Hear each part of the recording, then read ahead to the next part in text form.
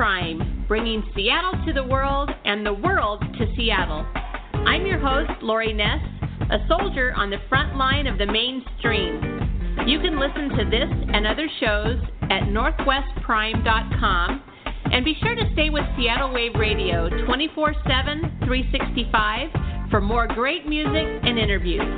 We're starting a movement of kindness, and we want you to join us. Let's get this show started. Well, welcome back to another episode of Northwest Prime. I'm your host, Lori Ness. Our guest today, Francine Bryson, is the author of the best-selling Blue Ribbon Baking from a Redneck Kitchen cookbook. She has won more than 200 local and national baking competitions and was a runner-up and crowd favorite on the CBS show The American Baking Competition with Jeff Foxworthy. You might have seen it. I know that I was a fan of that show, and that's how I came to know Francine.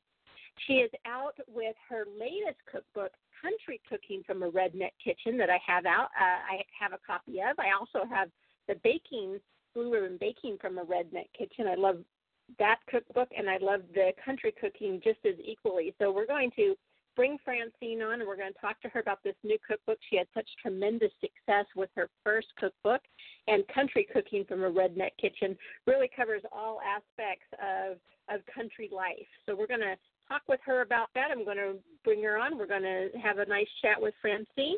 First, we're going to listen to I Want a Truck from Afton Prater, Prater, an up-and-coming Southern girl singing, and she's been on the radio quite a bit here lately, and you're going to maybe know that name, Afton Prater. This is her I Want a Truck, and I'll be right back with Francine.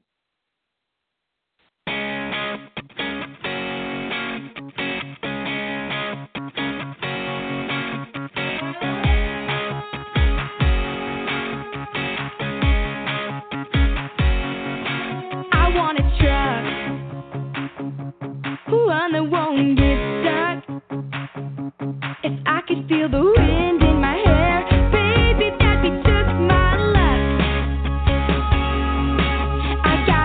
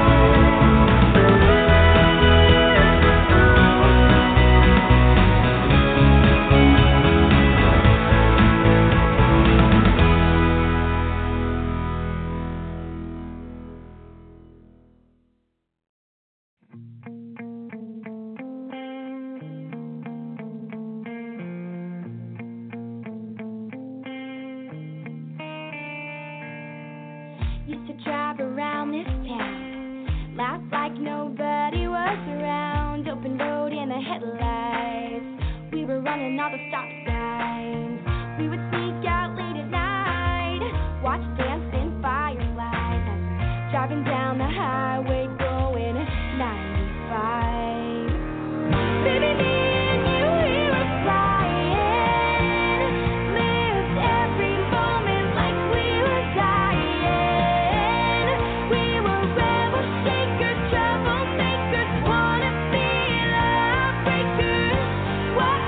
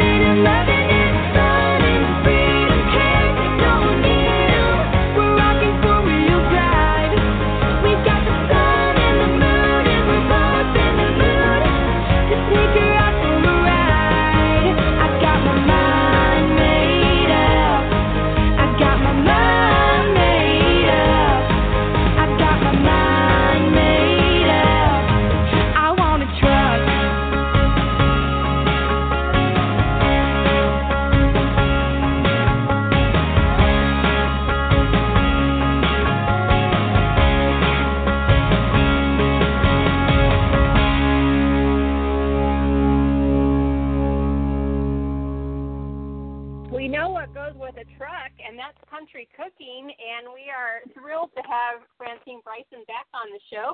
She was on the show with her best-selling cookbook, Blue Ribbon Baking from a Redneck Kitchen, and she's back out with her new hit cookbook. I just looked it up on the charts. It's doing very, very well, Country Cooking from a Redneck Kitchen. So thanks, Francine, for coming back on. Thanks for having me.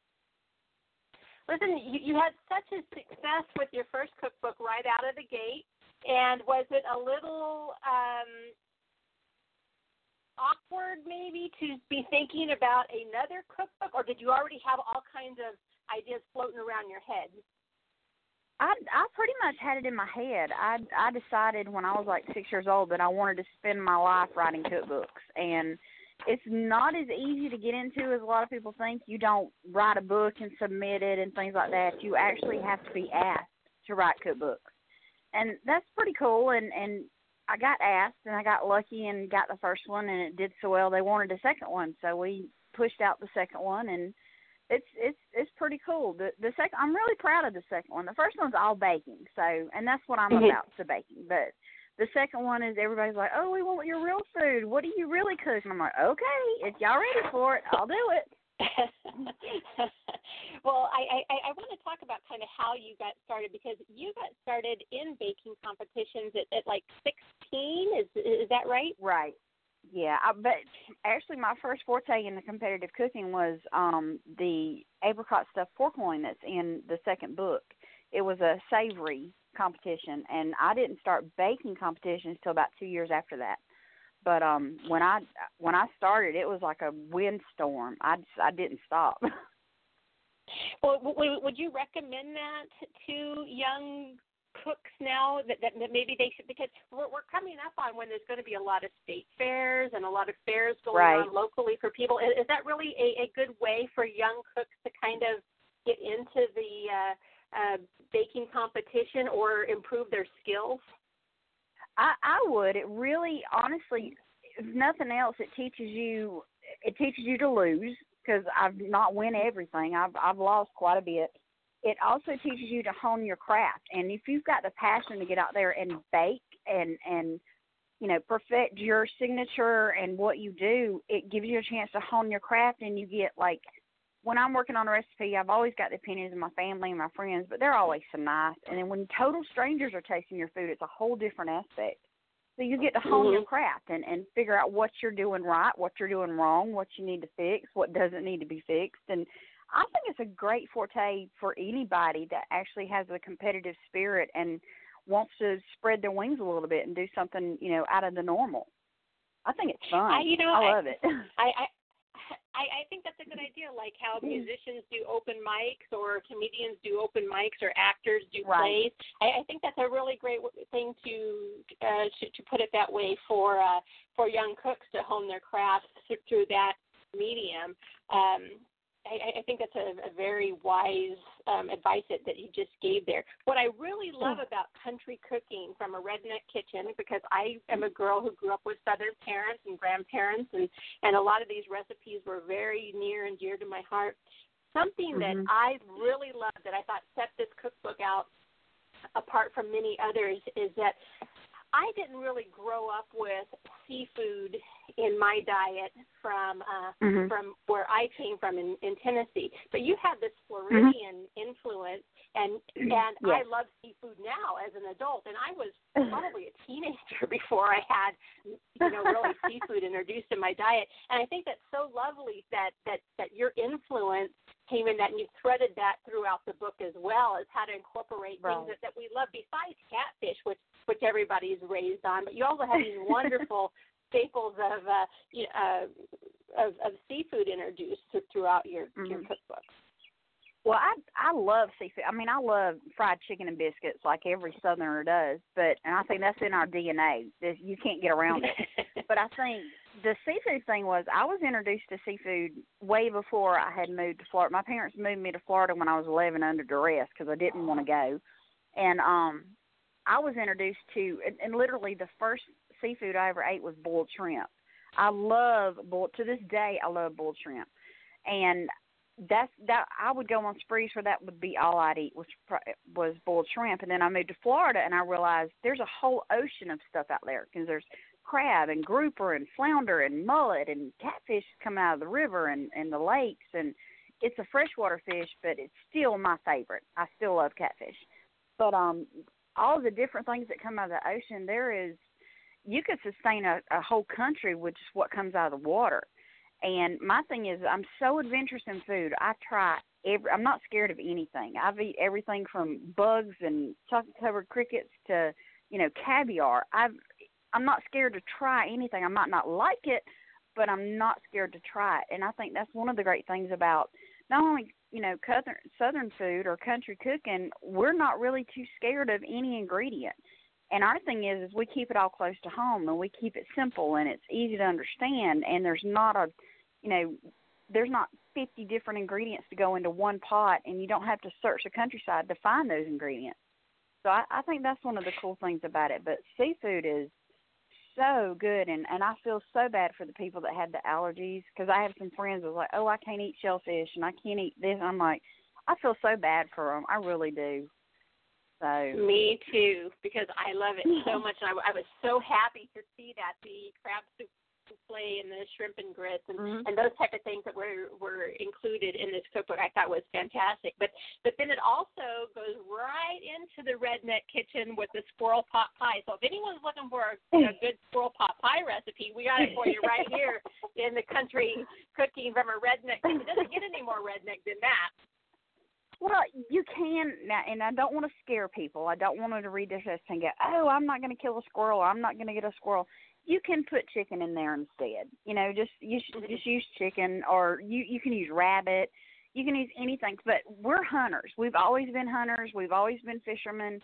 And, there's a lot of times if I did not know how to hunt, I would not have had meat on the table for my family.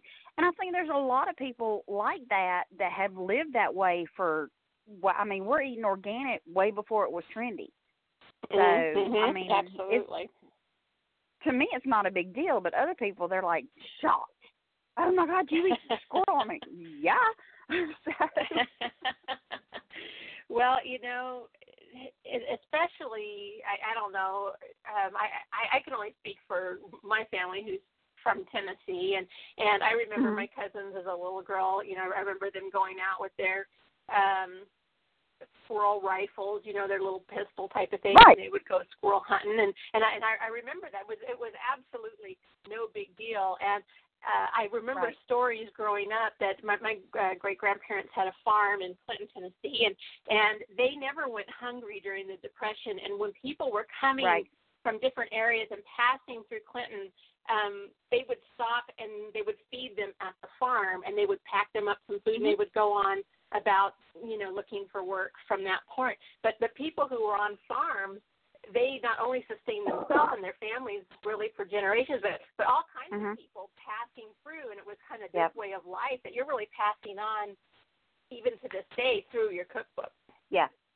Well, it was, I grew up with, my great-grandmother lived through the Depression, my granny lived through the Depression, and I grew up listening to the stories about how you could only get so much sugar a week and so much milk a week and everything. And after my great-grandmother passed, when we were cleaning out her house and having to pack stuff up, and everybody in the family was like, well, I want this dish, or I want that pot, or, that table, we actually found the old bags of flour and sugar from the Depression, and we even found ration tickets that my great-grandmother had saved. She was a hoarder, and I get it in the DNA. I'm the same way. But she had saved ration tickets from the Depression for sugar and milk and tea and coffee and things like that. And it really brought it home to me how lucky I was to where I could just open the refrigerator and there's food in there. And I didn't have to worry about that. But it brought it home to me, even as a young person, that, not everybody is this lucky. Not everybody has a lifestyle where they can just open the refrigerator and there's, full shelves of food in there. And you have to actually work hard, and you can only get certain things. So to me, it was like being taught to live off land and being taught to eat what we shoot or eat what we catch and then make meals out of it, or just make meals out of what you already had on hand, was just normal everyday life. And I think that was pretty cool. And I think it made me appreciate stuff a little more. than just, being able to go to the grocery store and get 10 pounds of hamburger and, make spaghetti or whatever. But, I honestly think if people would slow down, and it's almost impossible to slow down in the life that we have now because everybody's so busy, everything's so technical. But if we slowed down and looked at everything we're eating now and where it came from, there's history behind every type of food that you're eating. It started somewhere. There's a story behind it. There's history behind it. And that's what I want to do with the book. I wanted to bring everybody back home and to the comforts of the table. Absolutely. There's so much history and stories that go into these recipes, and these stories and recipes are being lost and dying off. And that's when you kind of collect them up and put them in a book, then I can go through, and you talk about your Nana in the book, and reminds me of my Nana and what she used to cook. There were so many things that I forgot about as a child that were, I guess, just an everyday type of thing, and I forgot about them because nobody's making them in my house anymore. The Watergate salad. I grew up with that all the time, and I totally forgot about it until I saw it. The devil ham dip. I mean, that was good eating in our house. If they made devil ham dip, somebody was coming to visit, and I completely forgot about that. So all of that warmth and that love really for my family, I reconnected with just through this cookbook, and you talking about your family and these recipes and why they made a difference in your life, and cooking for the preacher, and that was a big deal, which I have to say, more people should cook for their preachers these days. They do a lot of great work out there, and I think that they should be invited to more dinners, and you have a whole chapter on that. Yeah, and that was a big thing. Growing up, we was always involved in the church, and my daddy was a deacon, my uncle was the preacher, and it was always a big deal, and there was always, and that's one of the cool things about my mom and dad. There was always somebody coming to our house. There was always somebody coming over, so Mama was always cooking for other people than just us. So I grew up surrounded by people, and I thought everybody lived like that. And then I grew up and started raising my family and everything, and realized that, I don't have the people coming to my house the way my mama did. But I think, the family gathering thing is something that we all need to, like the Italians do it. They have these massive families and stuff, and my family has all, died off, and my family's the last of it. I've got like 2 or 3 cousins on my daddy's side still, but I think it's a lost art, and the cool thing about these recipes is I wanted to bring what I grew up with and simplify it to where it's not intimidating, because I know watching my grandmother stay in the kitchen all day long to prepare a meal, I was like, I ain't got time to do that. You got kids and you got, jobs and everything, you've got stuff to do, and it sucks up so much of your time. And I was like, no, I've got to bring them back and simplify it to the point they enjoy this, and it makes memories for them. So their kids are going to take the memories that they had of their grandmothers and their parents from what this is. And that's one of the things I wanted to do, because those are things that we should never lose, is the memories of what we grew up with, no matter where you grew up, whether it's north, south, east, or west. Absolutely. And that was really something that this did personally. My husband is the cook in our family, and he just really enjoys it. And now he's retired, so he's cooking all the time, and I'm gaining weight. And I need to be having more people in my house because I can't consume the amount of food that he's eating. But he grabbed the cookbook right away because it's right up, that's his thing. And he started marking it up before I could get to it. And he had tagged right away the upside down apple bacon pie. He loved that. That's going to be being made very soon. He would have married you at just on that right there. He was so thrilled with that. I was on the phone, I was talking to my mom, and he ran over and he showed me that picture and that recipe, was pointing to it while I was on the phone. It just made his day. I mean, if he was to die a happy man, he would just be, I think, eating an upside down bacon apple pie, or apple bacon pie. That's a version of, in the first book, there's a national pie winner, and it's the upside down apple pecan pie. And everybody knows me because of the chocolate bacon pie from the first book and from the American Baking Competition. And this is what's so weird. Everybody thinks I eat bacon every day. Oh, all she eats is bacon. That's all she eats. I'm like, no, I don't. My cholesterol couldn't handle it. But and we are. I mean, even though we like fried chicken, biscuits, and gravy, we are health conscious, so we don't, eat heavy laying foods every day of the week. But I did that pie, and I was like, I was in the kitchen messing around and weaving the bacon, and my husband said, "Are you making meatloaf?" Because I wrap my meatloaf in weaved bacon. I said, "No, I'm making a pie." He went, "What?" I said, "Yes, I'm going to do the apple pie, but do it with bacon instead of pecans." And he goes, "Okay, let's see how this one works." And it worked, and he was like, "You're a genius." And that was, I mean, I called my husband through food. And any single woman out there, if you want to catch you a good husband, learn to cook, because that will catch you a good husband. No, that is true, because how I met my husband, well, I mean, not how I met him, but when I first had him over to my apartment, I made him a pot roast, and I had no idea how to make a pot roast. And back then, they didn't have cell phones. We've been married for 30 years. And I called my mother, and she walked me through making that pot roast for, hours on the phone. That pot roast probably cost me $100. And I made it for him, and he thought I knew how to cook. And of course, poor guy. And so he still talks about that pot roast to this day. I don't think I ever made another one after that. But I will tell you, when they say the way to a man's heart is through his stomach, I really did get his attention on that day. But it worked out good for me that he also loved to cook, and he was able to step in there. Yeah, I caught mine with fried chicken and blackberry cobbler's how I caught mine. But it just, I mean, and I think that's a Southern thing too, is us women know that you got to cook for that man, whether it's good or not. You got to cook for him. But and it's pretty cool that more husbands are in the kitchen cooking now, and mine don't. I'm not allowed to, because he makes such a mess. It's just not worth it. But I keep him. They do make a huge mess. They do. I don't know why they make such a mess, but they do, and they're proud of what they do. So it's, pat them on the back and, "Oh, you did good, baby. Move, let me clean up now." But we know the old adage, the higher a woman's hair, the closer she is to God. I think that men think the more of a mess they make in the kitchen, like the better the food's gonna taste. I think so too. And I'm one of those big hair girls, and I love my big hair, and my husband, he's like, "You spend more in hair products than we do in light bills." I'm like, "Well, yeah." So it's the big hair, honey. You gotta have it. That's right.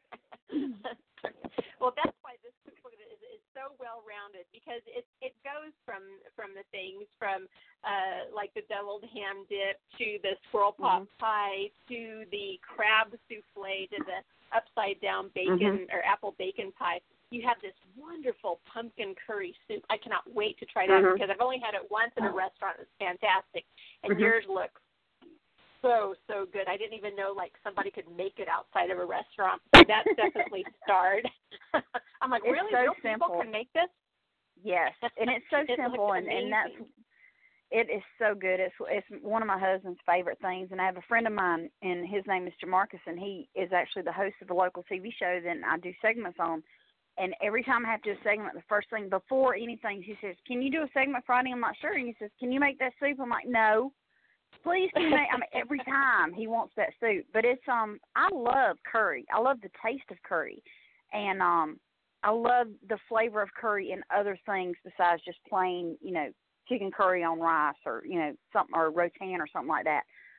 I love that flavor and that spice. And I want it in other venues than just in, like if I was going to a Middle Eastern restaurant or a curry restaurant or something, I want to bring it.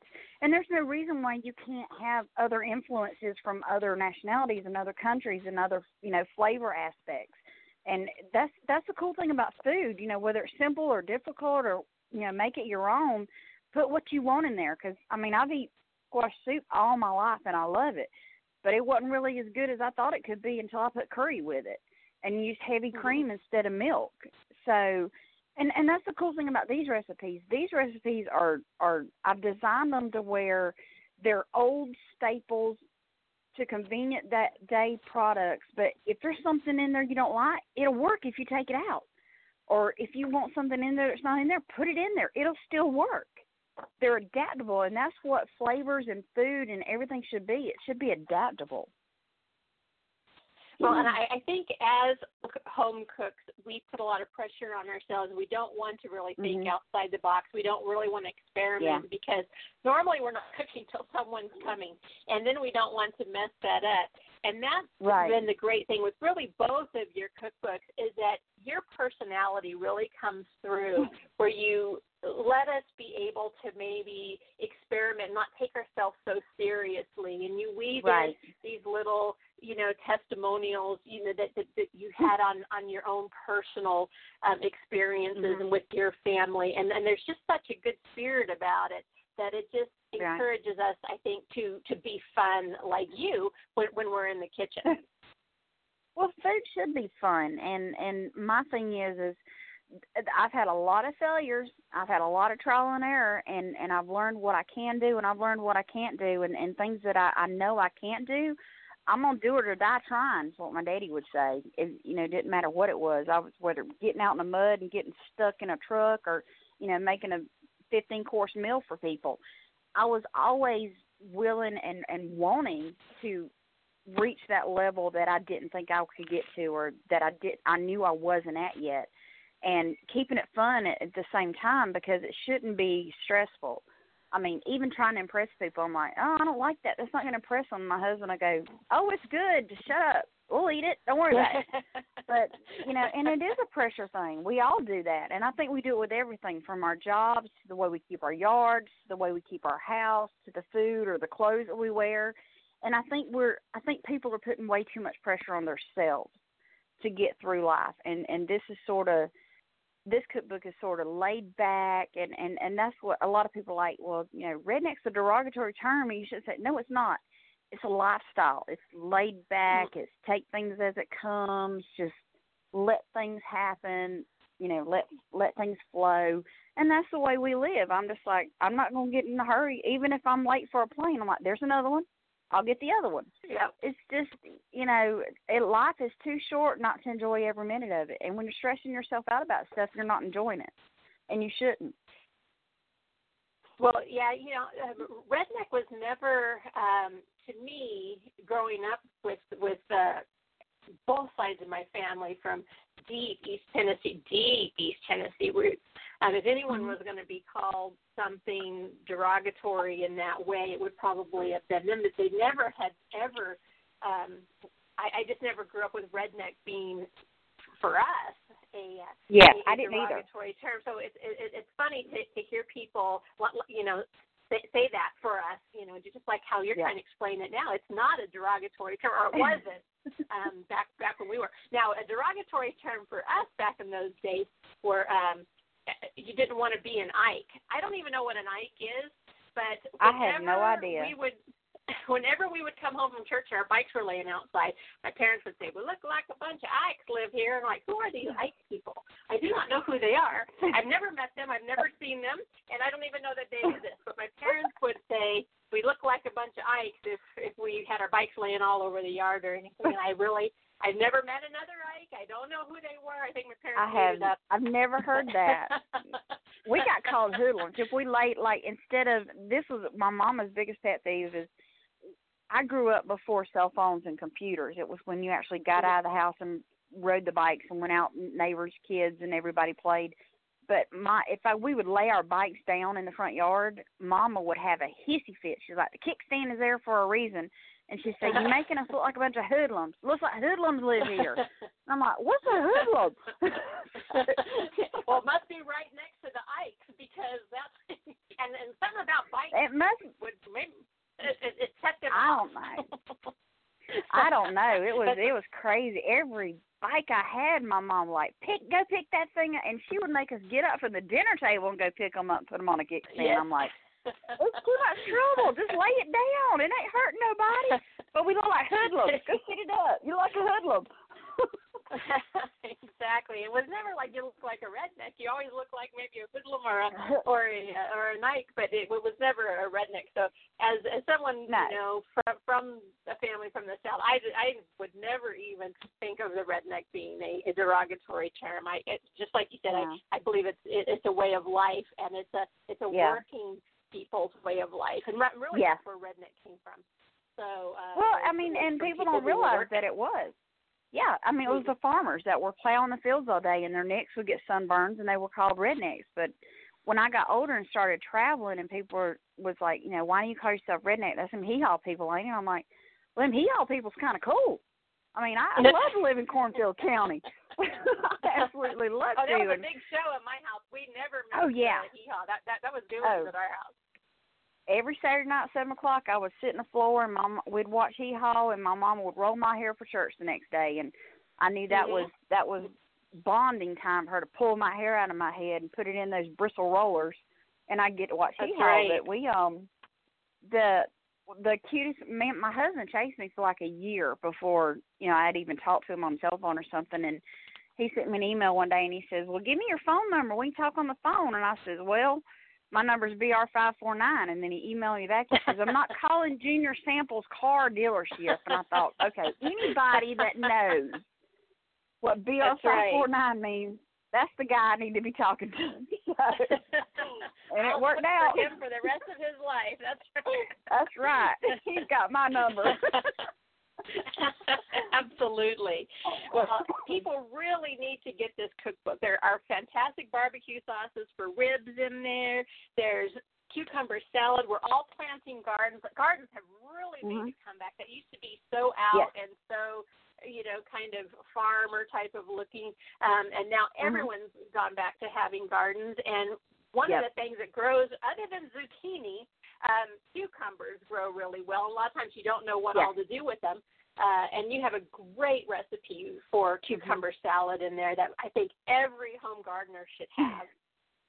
We eat that all summer long because it's tomatoes and cucumbers down here grow like wildfire, and you literally have so many. You can only make so many pickles.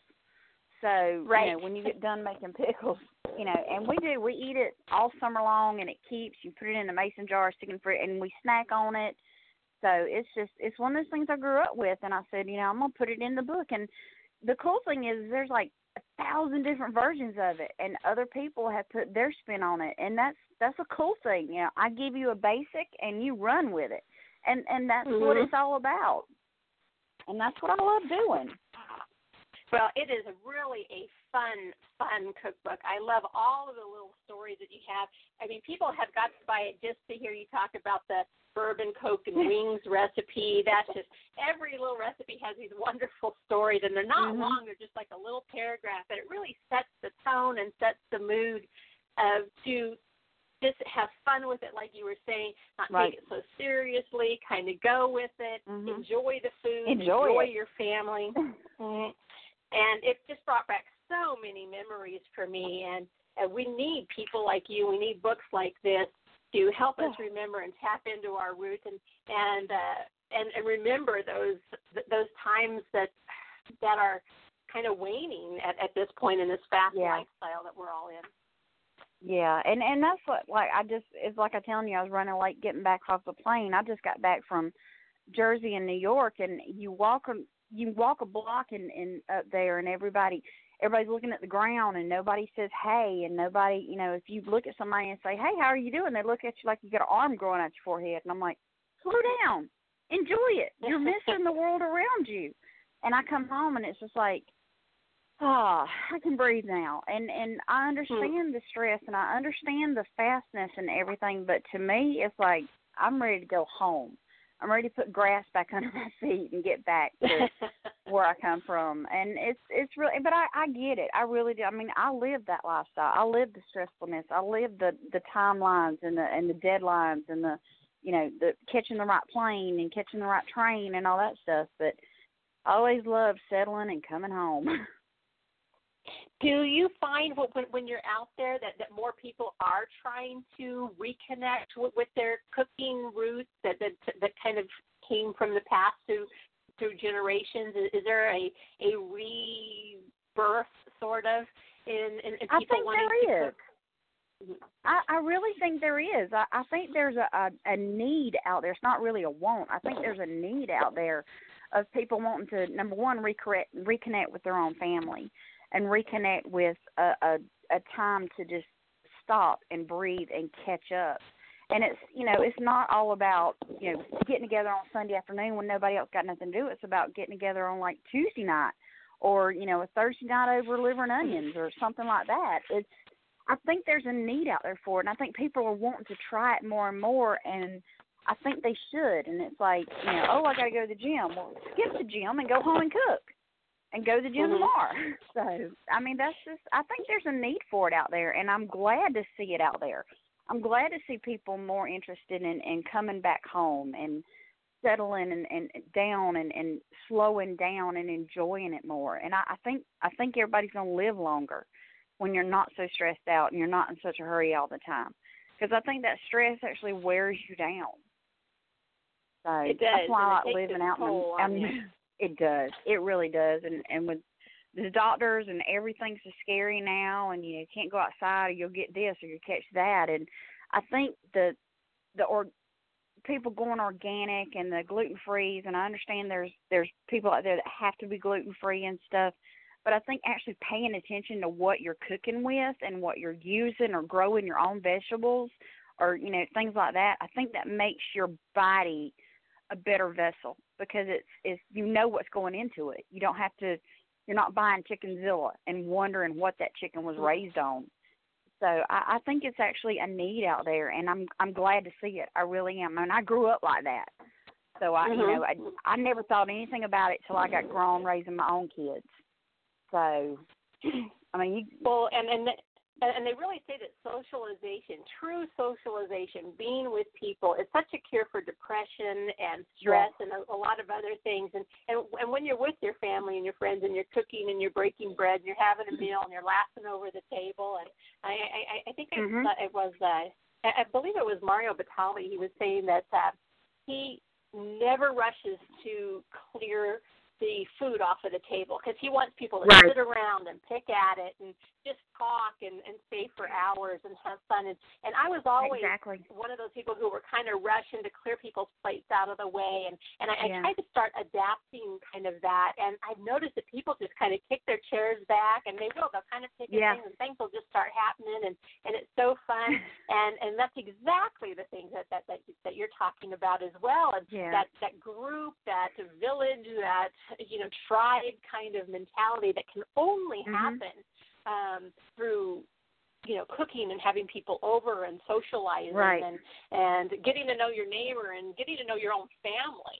And those things being passed down to your children is invaluable because you and I were talking about kind of the memories that we have as children that we thought everybody was like that, and come to find out not a lot of people were like that. And it's really great if our children had that as well. Yeah, that's what I thought because, I mean, even when I was young and my dad would, we would travel around on vacation and we'd go other places, and I thought everybody lived like we did. I really did. And then we got outside of our own area, and I realized not everybody lives like us, and not everybody's enjoying, life the way we are. And it's like the doctor says, what is it, 5 minutes of laughing a day adds 7 years to your life, and I think it does. I figured I'm going to live to be 380 years old. So you just need to enjoy it more. And just because you didn't grow up that way doesn't mean that you can't start living that way today and that you can't implement new traditions and start new traditions into your family. Exactly. Because, I mean, you got to look at it. Our parents looked at us like we were the future, and now we look at our kids like they are the future, and then our kids will look at their kids as the future. And if we're sending these traditions on with every generation, it's only going to grow and get better and better and better. And I think that's a really cool thing. Me too. I'm so happy that you wrote this cookbook because I'm sure it just doesn't have meaning for me, but it has meaning for so many other people, and it's so relevant to today.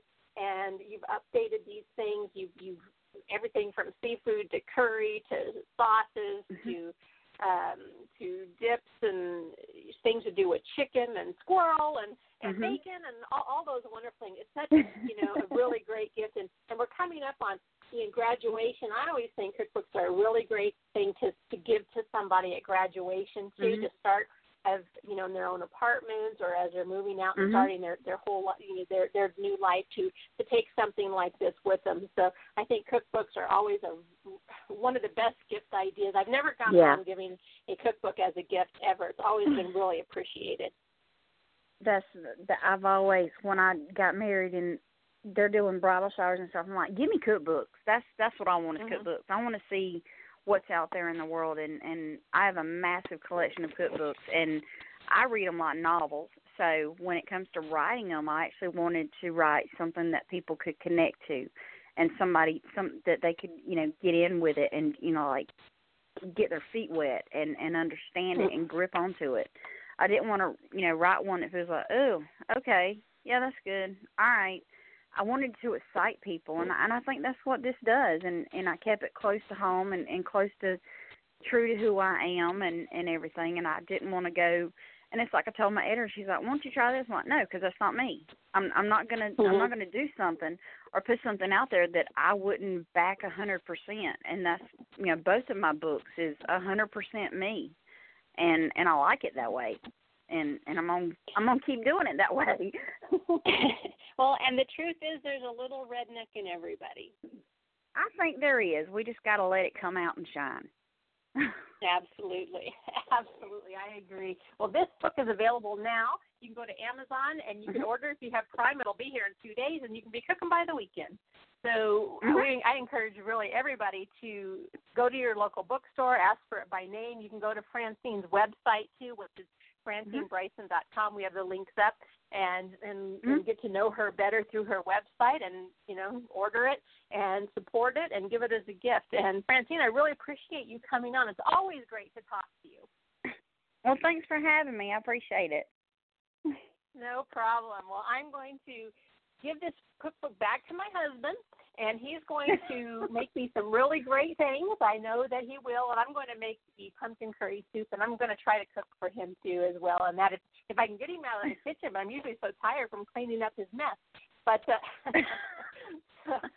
but I'm going to give this back to him, and I know that he's already on to the blueberry barbecue sauce, and I saw him making notes on that the other day. It's rib smoking season, and so he's looking for a lot of good sauces, as I'm sure many, many people are. So thanks, Francine, for coming on. I really, really appreciate it, and best of luck. I know this is going to be a hit. It's already a hit, and I know that people will love your book as much as they love you. All right, you have a good day. Thanks, you too. Right, bye-bye. The name of that book is Country Cooking from a Redneck Kitchen, Francine Bryson. You may remember Jeff Foxworthy was the host of the Great American Baking Competition. He does that whole "you might be a redneck if," and so this really fits in. Francine was a runner-up in that competition. You might have seen it on CBS, and her last cookbook was a success. This one is fantastic. I really encourage it for you, your husband, or your significant other, and absolutely to give it as a gift. So you can find more at FrancineBryson.com. And thanks for joining us today.